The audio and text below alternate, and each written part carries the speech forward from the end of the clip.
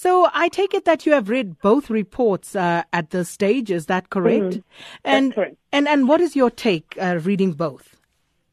So the process we undertook is that we got both reports eventually, and we released a substantive statement summarizing both reports, and that's going to be going up on our website if people are interested in that. And we've had to look at sort of the complexities of running this type of process. The reality is that when we started this process, it was one of two sort of undertakings. The first is to run some accountability mechanisms for women to be able to get some forms of restorative justice, and to begin to think about like a healing process for everyone that's involved. And the second is to be able to use those lessons and those experiences, for lack of a better word, to run a thorough organizational review and something that we could use as a bigger lesson for the sector more generally, because you know that other organizations have experienced similar things in the sector post this happening at Equal Education.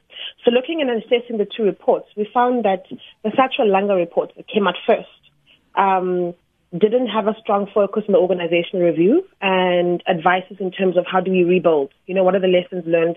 How does Equal Education prevent this from happening again?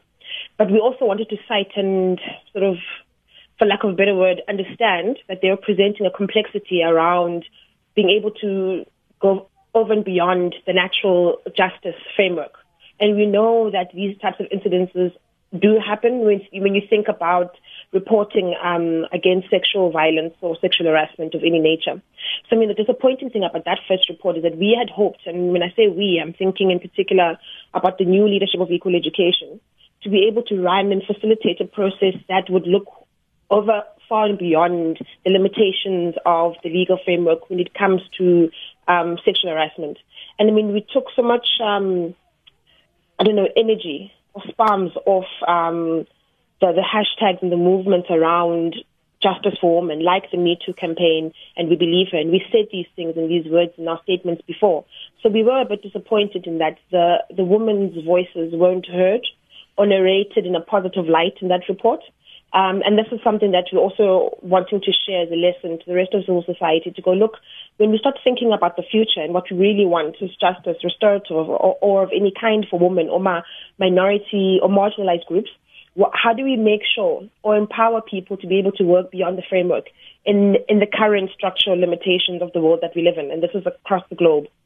And then having received Manjoo's report on the 10th, I think a lot of us, and I'm thinking about in conversation with other comrades about what this report represents, was very overwhelming to see pain sort of reflected from the people that are complainants that had come forward in this report, but also, in some ways affirmed by the advices from Manjoo and her take on whether or not testimony was heard or presented to the accused, but rather also mentioned as a key part in framing what the report would present.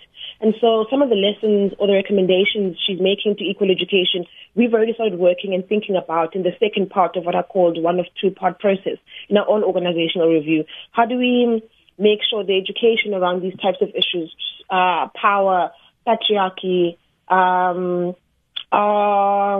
sort of central to all the conversations we have inside this movement, which will be, we're a youth movement. It's going to be able to shape our politics in the way that we,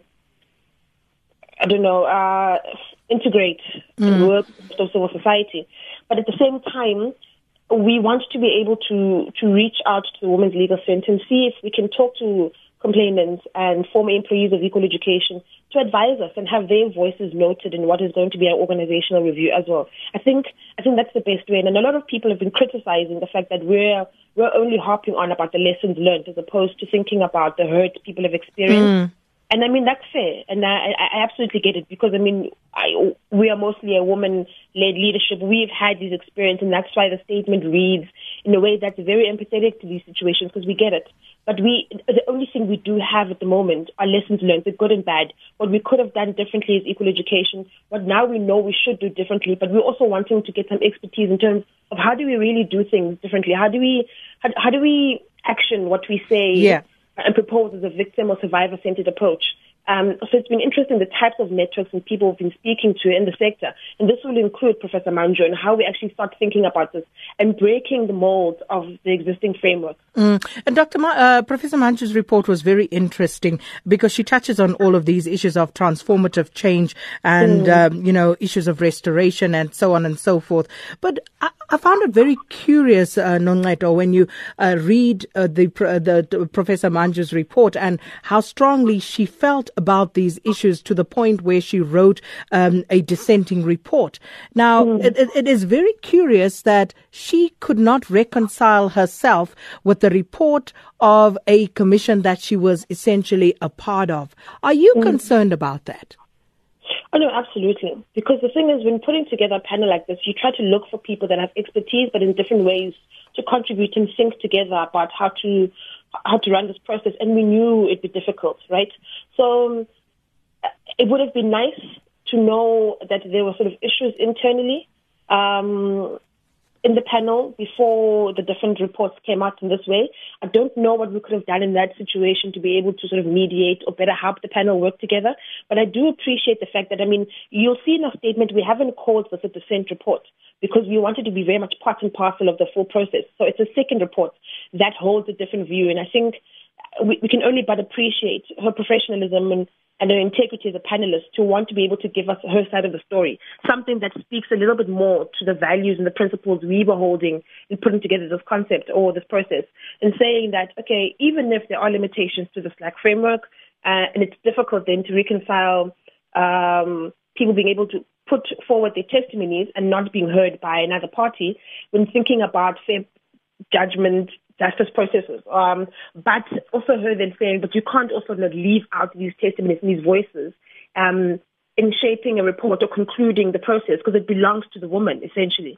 So I think it's incredibly big of her, and we couldn't be more grateful that this is something that came out of it. And we want to then, in fact, use this to think about then how do we help women heal?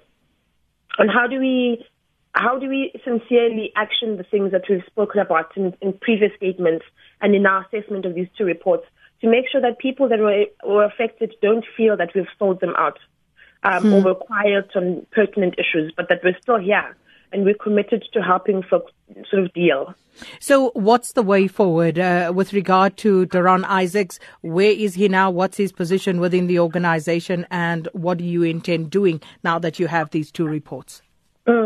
So the interesting thing about what happened at Equal Education, and I wish it was featured a bit more in media because of the types of effects it's had internally, is that both, because we've had two processes run around sexual harassment, both accused had resigned from Equal Education, but we still ran these panels and processes as like accountability measures to make sure that even if people leave, which not many other organizations have been able to do this work, they'd still be held to account for the actions that they'd sort of done in their time at EE.